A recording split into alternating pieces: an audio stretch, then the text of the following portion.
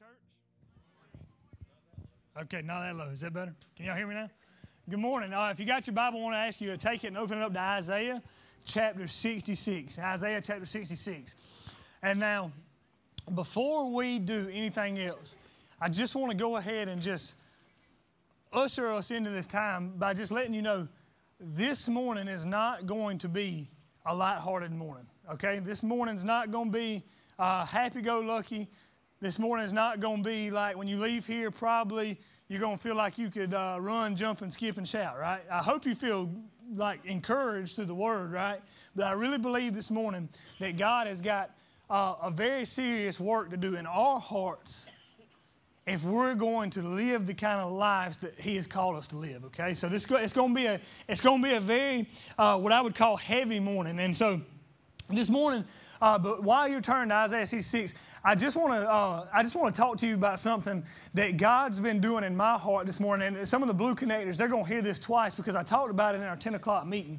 But it's kind of funny how God's just been dealing with me this morning as I've been getting ready to preach this morning about Bible reading and about how we should approach the Bible. But I want to ask you this, and I pray it comes out as clear in my head this morning as God's been speaking to me.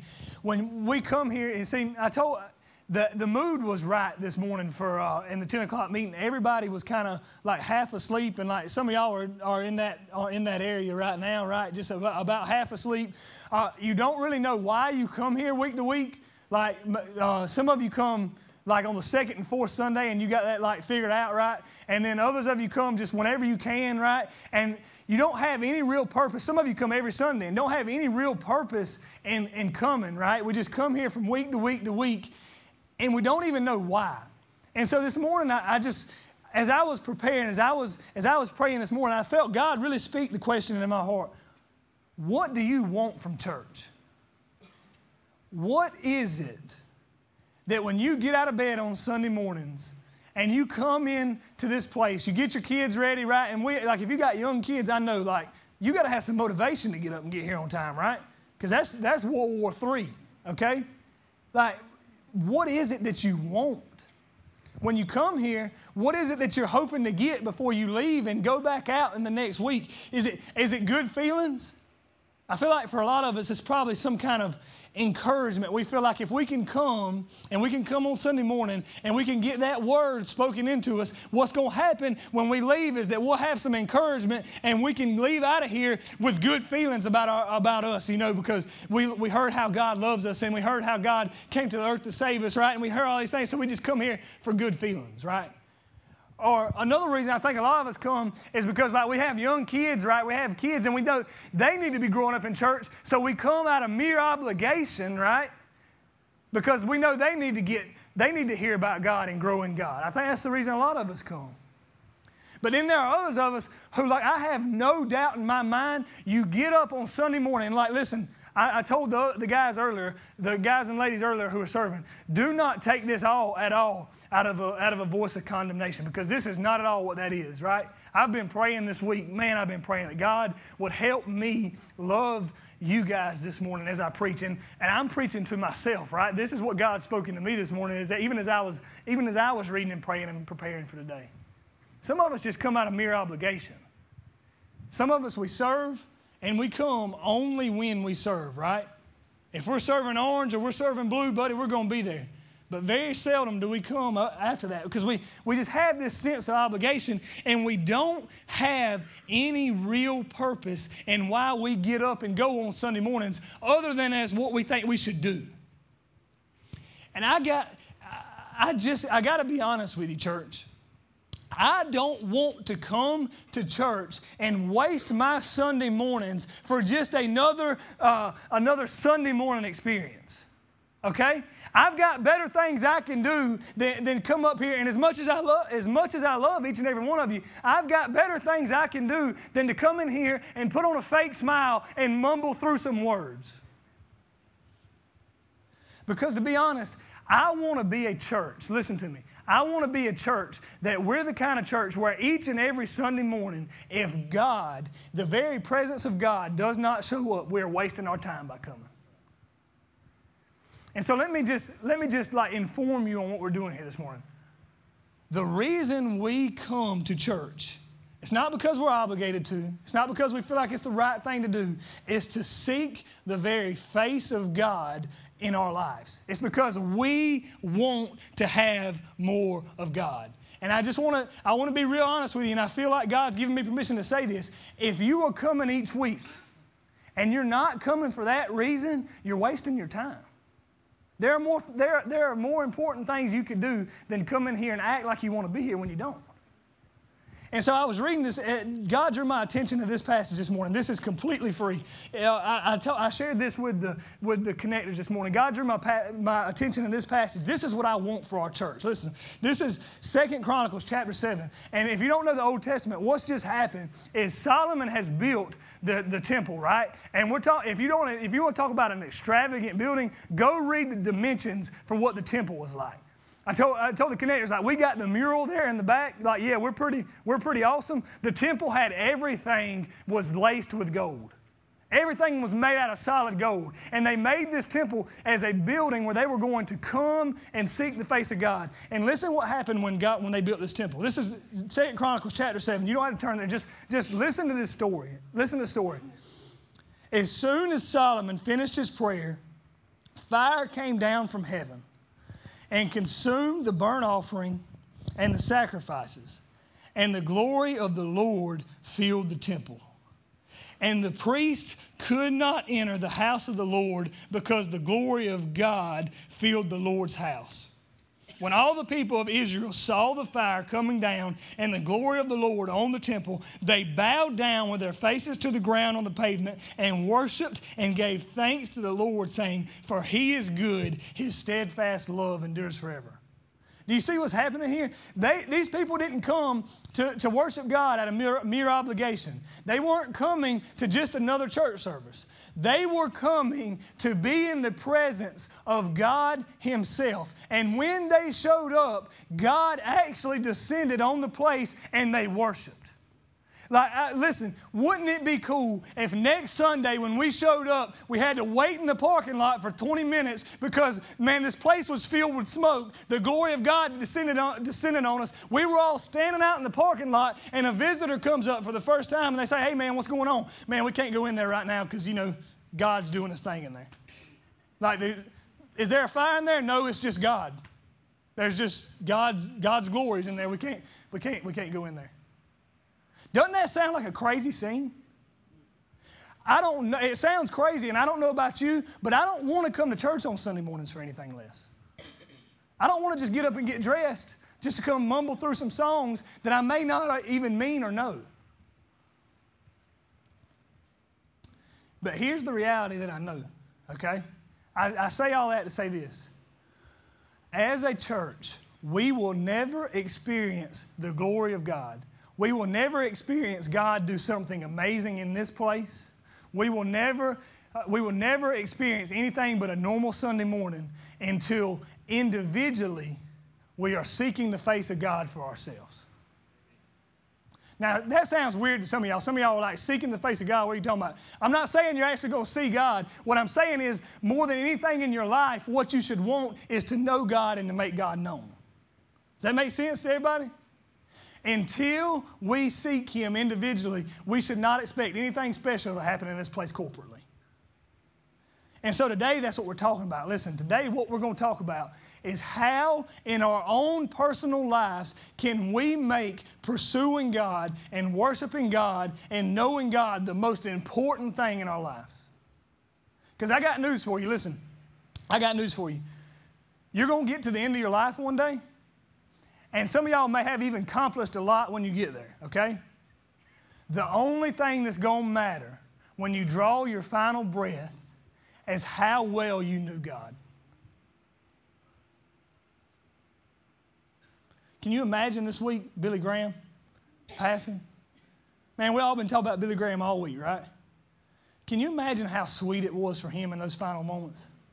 To know I get to go and be with the God I've been pursuing my whole life. Some of y'all, some of you, the first experience you're ever going to have with God is the first time you see Him on the other side. Listen, that's not what we want for you. That's not what I want for you. More than anything, that's not what I want for my own life. I want to know God well before I ever see Him.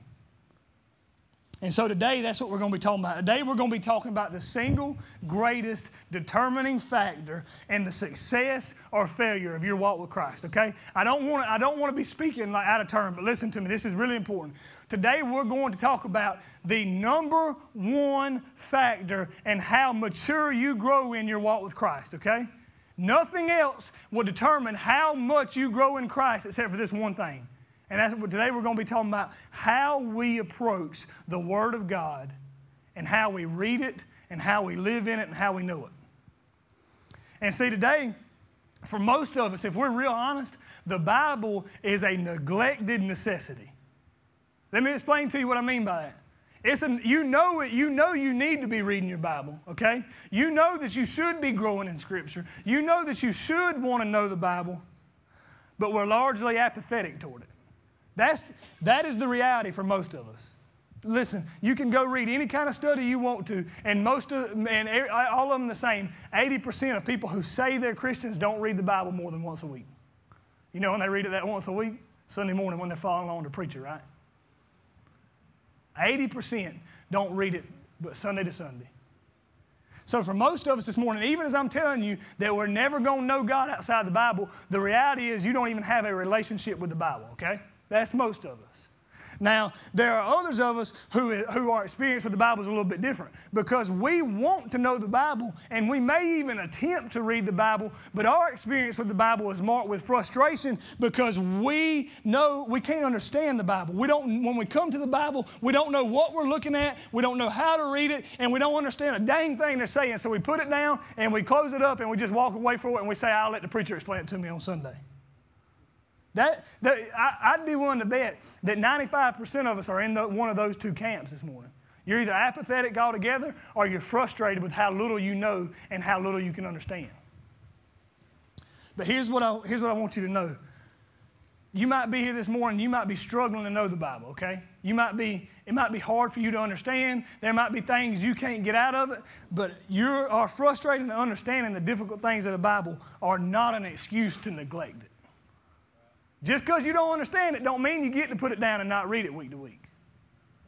So today, we've got to move into being people who more important than anything else in this world, more important than our children's ball games that are about to start coming up on Tuesdays and Thursday nights, more important than going fishing on Saturdays, more important than watching that TV show that, man, we hadn't missed a show of it, more important than any of those things, we've got to become people that the Bible is the most important thing in our lives.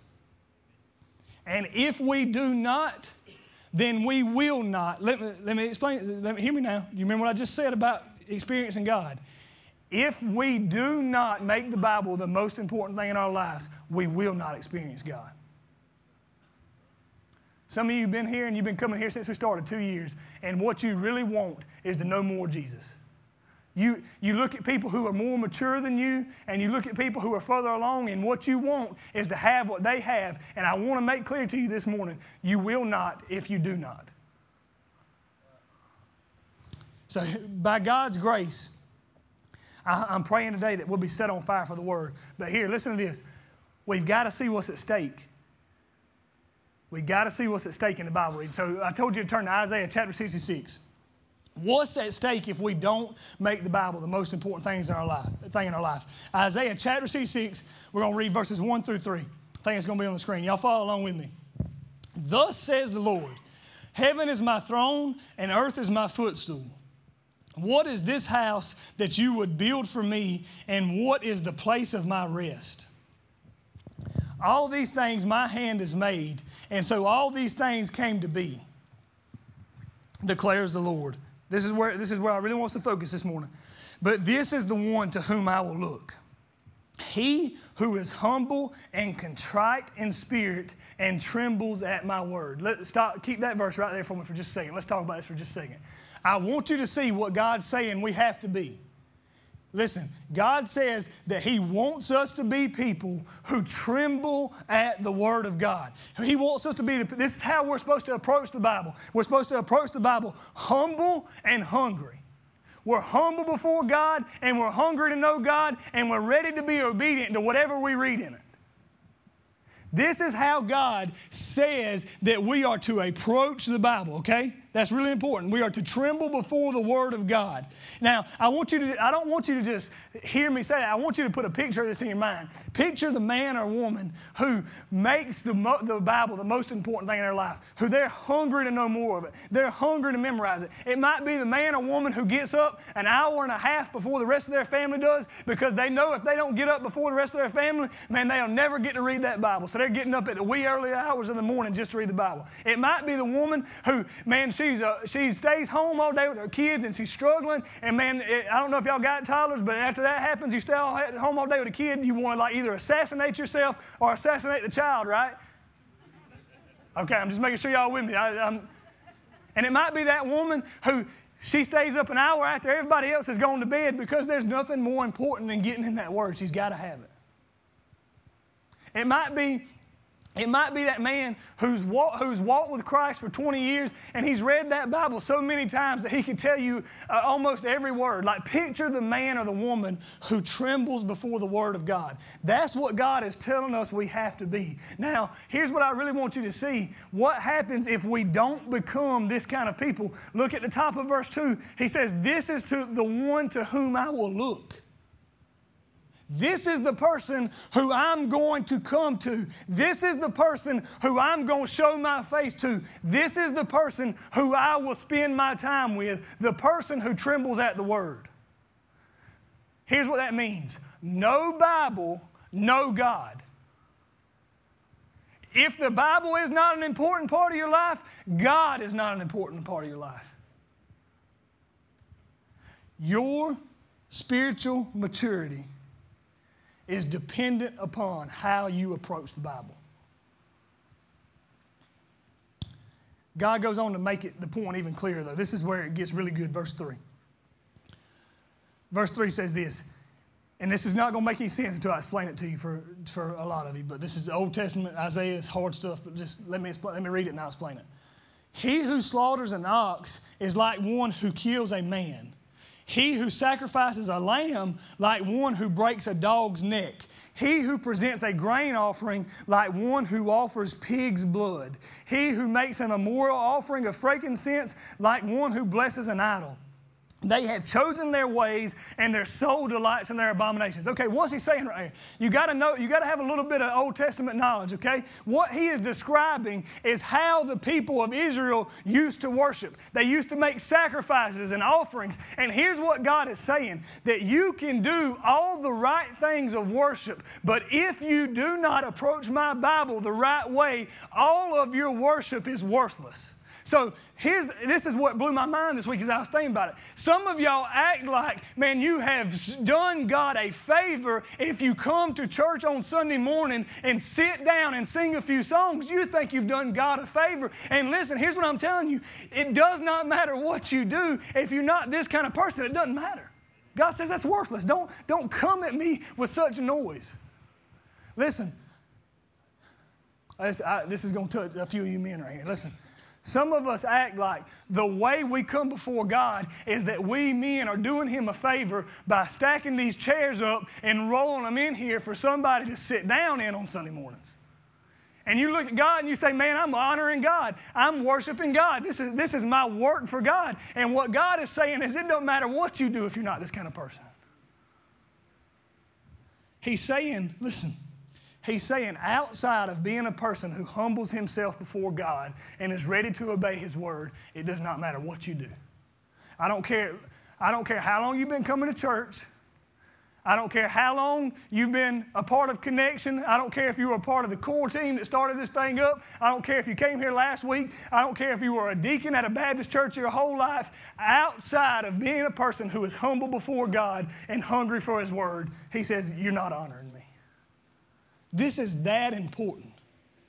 This is that important that we're this kind of people, that we're hungry to know God's Word. And so with that, I got to ask you, don't raise your hand. Don't incriminate yourself right here. How have you been reading the Bible this week? Have you read it? Have you been in the Word, you know? How many of y'all have read it 7 days this past week? How many of you have spent 30 minutes for 5 days in the Bible? How many of you have walked past the Bible and know that you should probably open it up and read a little bit of it and didn't read any of it? How many of you only read what was necessary for you to get to Connect Group and get done? How have you been approaching the Bible? Because here's what God's saying. Nothing else even matters. It doesn't even matter. So we got to do a couple things this morning. This is going to go real quick. I say that, so it's going to be a 30-minute sermon from here, okay? Y'all can laugh. I'm not mad at you, okay? Here's what we got to do. We got to do a couple things. We got to answer these questions. What is the Bible, okay? And now I know that's going to sound elementary, but listen. Some of you are so frustrated with the Bible because you don't even know what the Bible really is, okay? We need to know what the Bible is. So we're going back to elementary Christianity, okay? K through 5th. Then we're going to ask, what does the Bible do? Okay, if I'm telling you the Bible is this important, why is it so important? What's it do to us? And then the last thing is we're going to answer this, and we're going to make this a real practical time for when we close here. How should we read the Bible? Because the reality is some of you would love to be in Scripture every day. You just don't know where to start, how to do it, or where to get from it, okay? So how should we read it? That's how we're going to close. So let's start with this. What is the Bible? Before I do that, let's pray, because I haven't even prayed yet. Dear God, I thank you so much for how you love us. God, I thank you so much for your word, God. Lord, I am nothing, God. Lord, I don't even take your word seriously enough, God. I'm the most sinful person in here, but Lord, I pray that you'd have mercy on me because I'm a sinner, God. God, I just pray right now that your Holy Spirit would just flow through this place. In Christ's name I pray. Amen. Just side note real quick, I see some of y'all fanning. We didn't do that on purpose, so like at the invitation I could be like, this is what hell's going to feel like, okay? The air conditioner's out. But the box fans are on, and that's good, so if I'm bored, box fans usually put me to sleep. So there you go. There's a plus for everything, right? So that's why we got box fans stationed all around here. All right, so first thing is this. What is the Bible? What is the Bible? What is this book that I'm up here talking about? I'm telling you that's important, right? We know it's 66 books. We know it was written over a span of 1,500 years on 4 different continents. But what is it besides words on a page? Look at verse 2. Put verse 2 back up there on me. We're going to answer this from the Scripture. He says, the person who trembles at my word. This is first grade Christianity right here, okay? The Bible is the Word of God. Now, the Bible is the Word of God. Here's what that means. That means that the subject of the Bible, from Genesis to Revelation, is God. That means that the Bible is not about you. If the Bible is the Word of God, then the Bible is a word about God. Now, this may seem elementary, but the Bible is a book by God and about God, and the reason we read it is to know God. Now, I know that seems like a dumb thing to clarify, but we have such a, as I was praying about this morning, God, it brought so much conviction on me because we have a fundamental misunderstanding when it comes to the Bible. We tend to think that the Bible is a book of rules, right? We open it up and we read it and we're trying to find rules that tell us we should do this and we shouldn't do this. And if you read it long enough, you'll find some of those rules, but it's pretty discouraging because what you're going to find is that you can't keep any of them, right? You go find those 10 commandments and you're like, well, I hadn't killed anybody. And then Jesus comes along and he says, hey, have you ever been angry at somebody in your heart? And you're like, yeah, Jesus, I've been angry in my heart. He says, well, you murdered somebody. So, I mean, if you go through there looking for a book of rules, you're going to be pretty discouraged pretty fast, okay? Some of us, we approach it like it's a guide to self-improvement because we know we're not as good as what we should be. So what we think is if I open God's Word and read the Bible a little bit, maybe I'll be better than what I am. Maybe it can give me a few tips, right, to improve myself to where I can be more pleased with me and other people can like me more. But here, listen to me. If you go to a bookstore, go to Barnes & Noble, go to the self-improvement section. You'll find a ton of books. If you want a self-improvement book, go there. You're not going to find the Bible there. The Bible's not a book to tell you how to lose a guy in 10 days or whatever that kind of stuff. I've never, Joel Osteen, I think, Best Life Now or something. Go find that. The Bible is not a book that's a guide to heaven. Listen, I've heard preachers my whole life say this, and the next time I hear a preacher say it, like I'm probably going to stand up and be like, shut up, right? I hope it's not anybody preaching here because that would be really weird, okay? But I've heard preachers say this, and Jeremy would never say this. So let me clarify. Anybody else other than Jeremy? I've heard preachers say my whole life, the Bible is basic instruction before leaving earth, right? And now, it's a cute little thing to say if I was 2, all right? But that's not what the Bible is, okay? Because a lot of us open the Bible so many times, and what we think is that the Bible is our roadmap for how to get to heaven. Now listen, there are some maps in the back of the Bible if you got a good one, but there ain't any in there telling you how to get to heaven, okay? All of these things, that was a joke, okay? There are maps in the back of the Bible. All of these things, they're not bad tidbits, guys, but here's the problem. They show that the way we approach the Bible is that we think the Bible is for us. It's about us. We're reading it for us. And that's at the very heart of the problem because the Bible's not about you. My wife, she reads stuff sometimes. I don't even know that she's reading it. And then I saw the other day, I'm quoting her here. She put this on Facebook. This is from a book she read. If y'all are wondering where she's at, she's not mad at me. Our 18-month threw up on herself when they tried to take her to KK, so she had to go home. So we're good. This is what she put. Resist the urge to reduce the Bible to nice tips for nice living. Nice tips never save anyone from eternal destruction. So get what he's saying. If you open the Bible and you're looking in your Bible for a few tips to make it to heaven, all right, you're not going to find what you need there because tips don't save people. Only Jesus does. As long as we open the Bible looking for rules to follow, tips to make us happier, or magic 8-ball answers to a problem we're having, we're going to be spiritually immature, frustrated, and deformed. Right?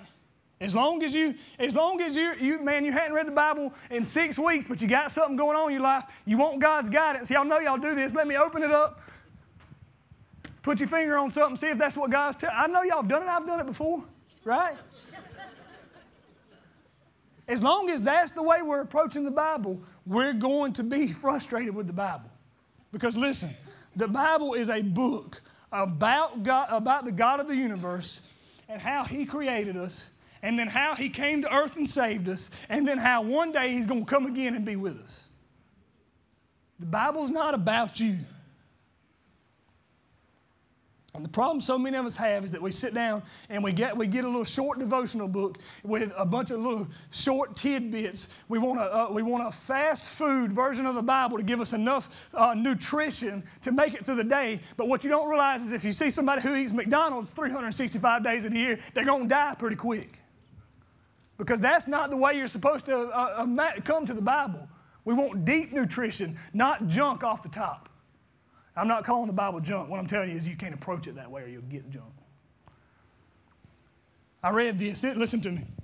The whole Bible, properly understood, has this divine purpose and effect to communicate to us the glory of God. And this pervasive aim of Scripture is to glorify God. And what they teach and how they teach it, it reveals the handiwork of God in writing the Bible. When you open the Bible, you're trying to come to know God. And listen, I thought all week, how can I actually communicate this to you where you would understand it? And the best illustration I have of this is something that I do in my own life, okay? All of you, I don't see any people in here who are that new that you don't know that I have a little baby girl, right? And so I decided, well, on her first birthday, she hadn't had her second one yet, so I hadn't wrote my second letter yet. But I decided what I would do for her growing up is that I would write her letters on her birthday, and I would have them mailed to the house, and then my wife would put them up for her to have when she's later, right? And like, don't hear this and think like I'm super morbid, but like I could die like at any minute, and I want to leave my kid with something they can know me by, right? So imagine this. Imagine that I do this for Danny until the time she's 5 or 6 years old. She's got 5 or 6 letters that I have handwritten her from her dad to her with just any amount of stuff in there. It might be me telling her I love her, me telling her a dream I have for her, me telling her how I'm praying for that year, but any amount of stuff like that.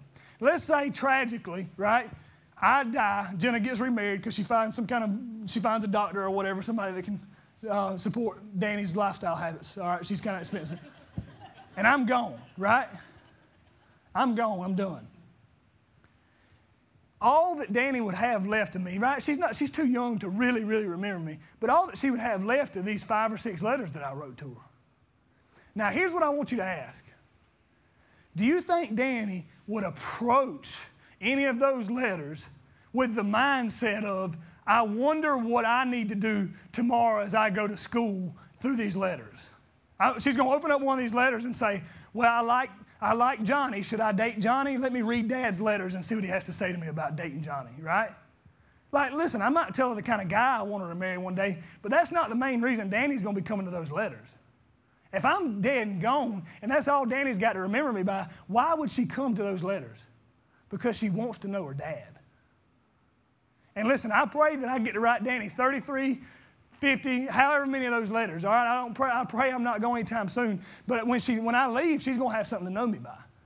And here's the thing I want you to realize. That is what God has done for us in the Scriptures. He has not given you a magic 8-ball for you to go and shake it up and ask, God, what should I do in this situation and what should I do in that situation? There might be something good in there for you to guide you in that, but the main reason He has left you with Scripture is so that you can know who He is. And now here's what I want you to understand. If you know who God is, when you come to the situations in your life where you need to do a magic 8-ball, you don't have to do the magic 8-ball because you know what God wants you to do.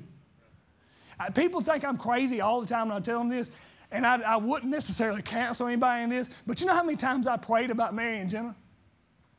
I bought the ring, and then that day I got down and prayed and was like, God, if you don't want me to marry this person, you should probably tell me, right? Because I just bought a ring, okay? I'm not advising that as the best thing. But here's the thing. I knew what God's Word said about marriage, and I knew what God's Word said about purity, and I knew how God felt about those things. So you know what I did? I knew, okay, God wants me to be pure. God says if there's a woman who you want to kiss every day, that you should marry her. Jenna's that woman, I'm going to marry her.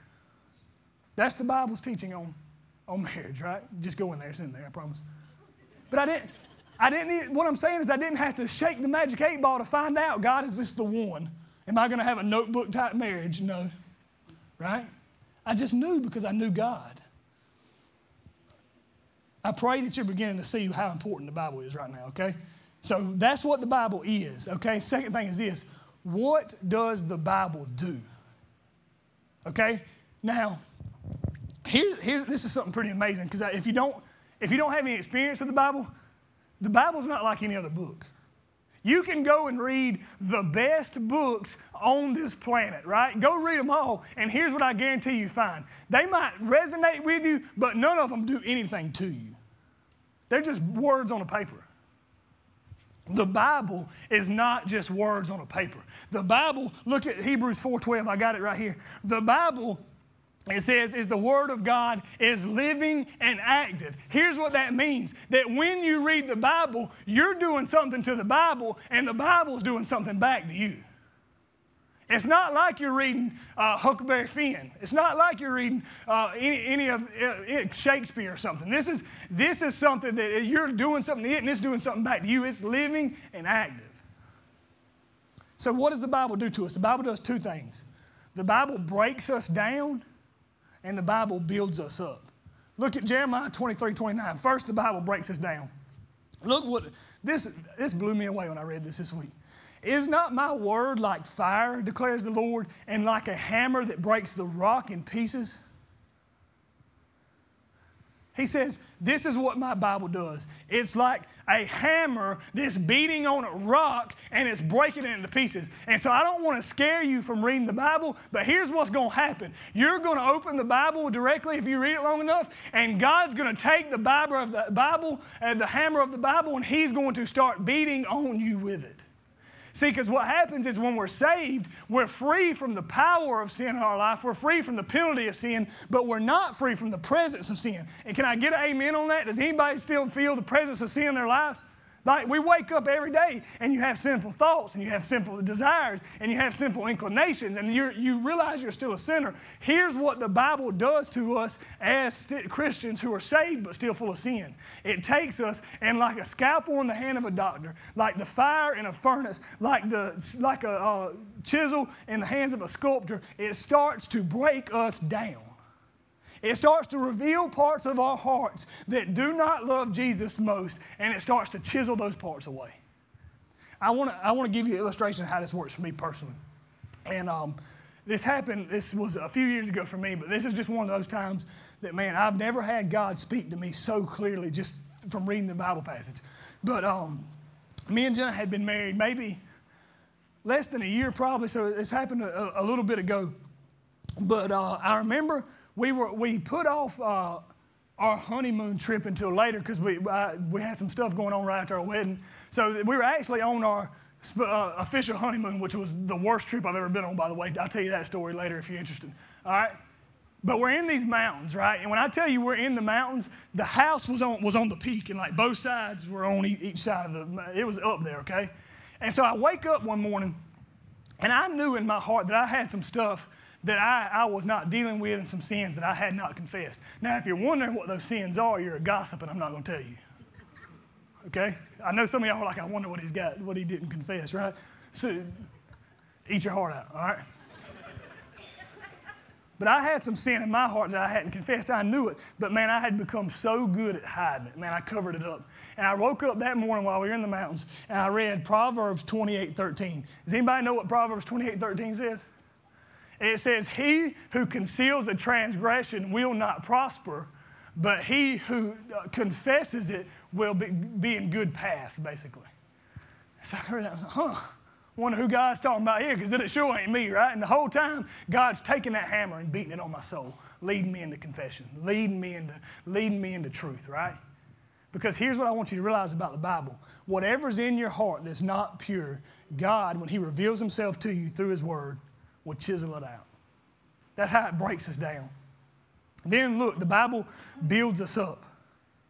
Look at 2 Timothy 3:16 through 17. All Scripture is breathed out by God and profitable for teaching, for reproof, for correction, and for training in righteousness, that the man of God may be complete and equipped for every good work. So listen, I don't want you to think that when you open the Bible, it's just going to be continually getting battered in the head because, like, man, there's another sin I got to deal with. There's another sin. See, because the Bible does two things. The Bible breaks us down. The Bible also builds us back up. And here's what I want you to understand. Some of you have gotten so good at killing sin and are not even focused on what God's called you to actually do other than kill sin. God has a specific purpose for your life where he has called you to do things for his kingdom and his glory. And here's what I want you to realize. You will never walk in those things until you walk in the pages of the Bible. It says the only way we can be equipped to do the work that God's put before us to do is if we know the Bible. All Scripture is for this purpose. So, we will not be the man or woman we will not grow into that man or woman God's called us to be until we're in Scripture. As anybody said, you know, the Olympics are coming to a pass right now. And I don't know, like maybe some of y'all are like big Olympic people. Other than that one sport where they're curling, I think is what it's called, where man, that's cool. We're like sweeping the ice. I don't get it, but it's cool. But has anybody seen that Olympic commercial that's been on lately where it's the stupidest thing ever, right? Where they're saying, that has Lindsey Vonn skiing, and they're saying 9 out of 10 Olympic athletes drink milk growing up. I'm just like, I bet they did, you know, because 10 out of 10 kids drink milk growing up, okay? And I was thinking about it, it's such a stupid commercial. Like, yeah, of course 90% of them drink milk, right? But I thought about how much of a similar statement it would be. 10 out of 10 mature Christians read the Bible.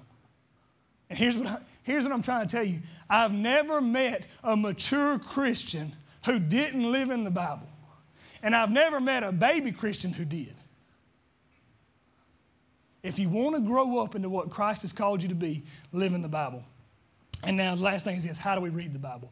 So the reality is, like, some of you have been here and have just gotten beat up, okay, on what I've just said, because like you now you need to read the Bible. Now you feel guilty because you hadn't read the Bible, and now you don't know how to read the Bible, okay? That's what I want to take away for the next few minutes. How do we read the Bible, okay? So here, listen, I want to make this extremely practical. If you're taking notes, here's what I want you to do.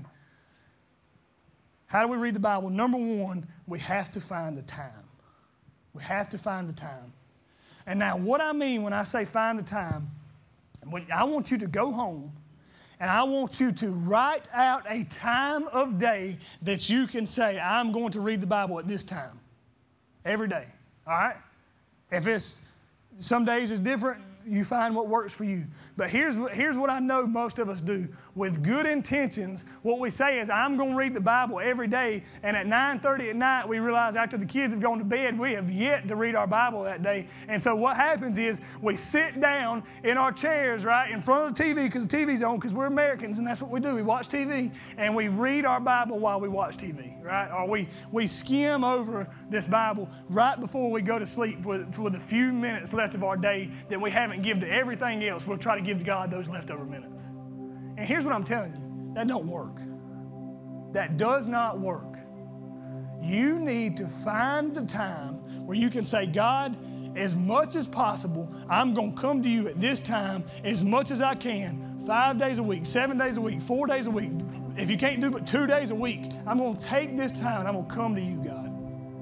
And now, some of you ladies, you're like, well, I'm dealing with the kids all the time. If I can sit down for 10 minutes, listen, here's what I want you to do, and I mean this with all my heart. Look at your husband and tell him, baby, I need 20 minutes to go read my Bible and pray. And if he says no, go to the divorce lawyer, because you have married a bum, okay? Guys, if you say no, you're a bum. Don't get a divorce. That was a complete joke. But men, hear me say this. And I talked with Jim a little bit about this last night, because I just realized how important it is. As the leader of your home, there is no more basic responsibility that you have than to ensure that your wife has the time to go before God in Scripture. If your wife looks at you and says, I do not have the time, that is not your wife's failure, that is your failure. Make the time for her. Men, I'm going to be even rougher with you right here. If you do not have the time, lose some sleep. I bet Billy Graham wasn't on his deathbed this week thinking, God, I wish I had slept 30 more minutes every day and read my Bible. You're not going to get to the end of your life and regret it, but you might need to discipline yourself a little bit now to start seeking it. So if you find the time, make no excuses. Number two, find a plan. Second biggest thing that hurts us is we don't know what to do. We might read Old Testament this day, New Testament that day. We might read these corny little devotionals, right, that are just taking us all over the place. And some of those are good, some of them are not good. But here's what you need to be doing. I believe this with my whole heart. Until you systematically read through the Bible, you will not grow in the Bible. And we have been talking about this for months. We've been planning this for months. But every one of you got one of these in your chair today, okay? And when I tell you to find a plan, I have found you the plan for you, right? You don't even have to go home and find a plan today. But if you'll look at this, it's got from now until December 31st, and it's got a chapter and a half, at most 2 chapters a day where you can read.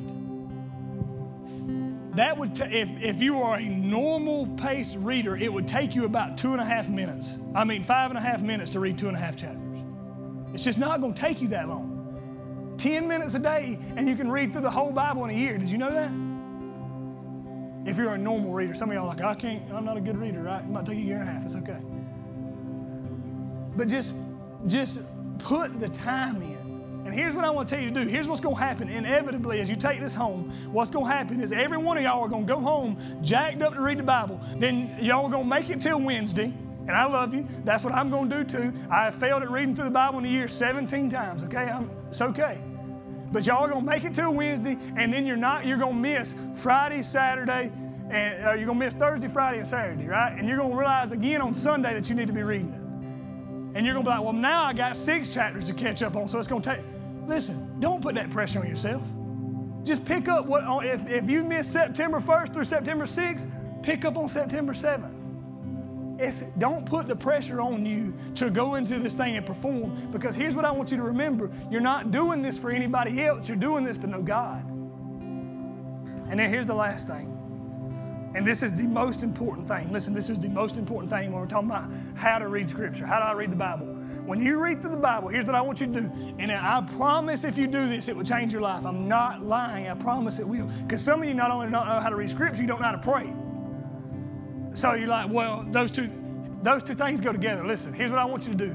As you read through the Bible every day, I want you to find one thing from that Scripture that you read that day, and I want you to pray about it. It could be anything. You could be in Ephesians and it could say, husbands, love your wives as Christ loved the church. And husband, you just might have to get down and repent that day because you realize you hadn't been loving your wife like Christ loved the church. This morning, I read today's already. I read Matthew 1 through 2:12, I think is what it was. All right, I read that this morning. Listen, I found something to pray about. You know what it was? It was that in the genealogy of Jesus, there were hookers in the genealogy of Jesus. Go read it. It's in the Bible, right? And I just stopped right there and thank God that He uses dirty, messed up people, because I'm a dirty, messed up person. Just find one thing to pray about. And here's what that's going to do. If you just read that Bible and you just close it and you get up and go on, you could read through that Bible the next 20 years and it not make a difference. You got to actually know what's in there. And that's going to work it down into your soul. And so right now we're going to close. Here's what I want us to do. As we close, I want us to think about Isaiah 66 one more time. And we got to answer one more question. Why don't we read the Bible? If we know all this and we leave here and we don't read the Bible, why? And I think that this is the answer. Look at Isaiah 62 with me one more time. It says, this is the one to whom I will look, he who is humble. Can you put Isaiah 62 on the screen for me?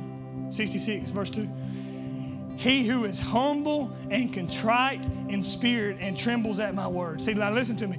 This is the description of a person who has met Jesus Christ and been broken in front of Jesus Christ for their sins. Somebody who is humble and contrite. So here's what I want you to realize. If you leave here and you don't read the Bible, there are only two possible reasons you don't read the Bible. Number one is that you've never been humbled by God in the first place to lay yourself down before Him and say, God, I need you.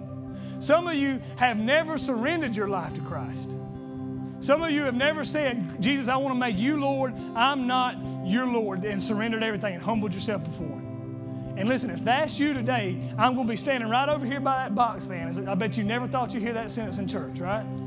I'm going to be standing right over here by that box fan. And if you realize I have never surrendered my life to Christ, come and please speak to me. Jeremy's back there. Go speak to Jeremy, right? Go speak to anybody. Just don't leave here without surrendering your life to Christ today. And then the other reason, you might be here and you might be saved. But if you're not spending time with Scripture, it's because you've forgotten what Christ saved you from. You become unhumbled. And this morning, if you're here this morning and you say, man, I just hadn't been in Scripture, you need to start today humbling yourself before God. Getting on your knees and praying and saying, God, I need you and I can't make it through life without you. Would you speak to me today? I'm going to pray and we're going to worship. Dear God, I thank you so much for loving me. I thank you so much for just using this man's worthless ramblings. Dear God, I pray that you spoke and that I didn't speak. God, I know that I'm nothing, God, but I pray that you worked. God, I just pray that your name would be glorified forever and ever. In Jesus' name I pray.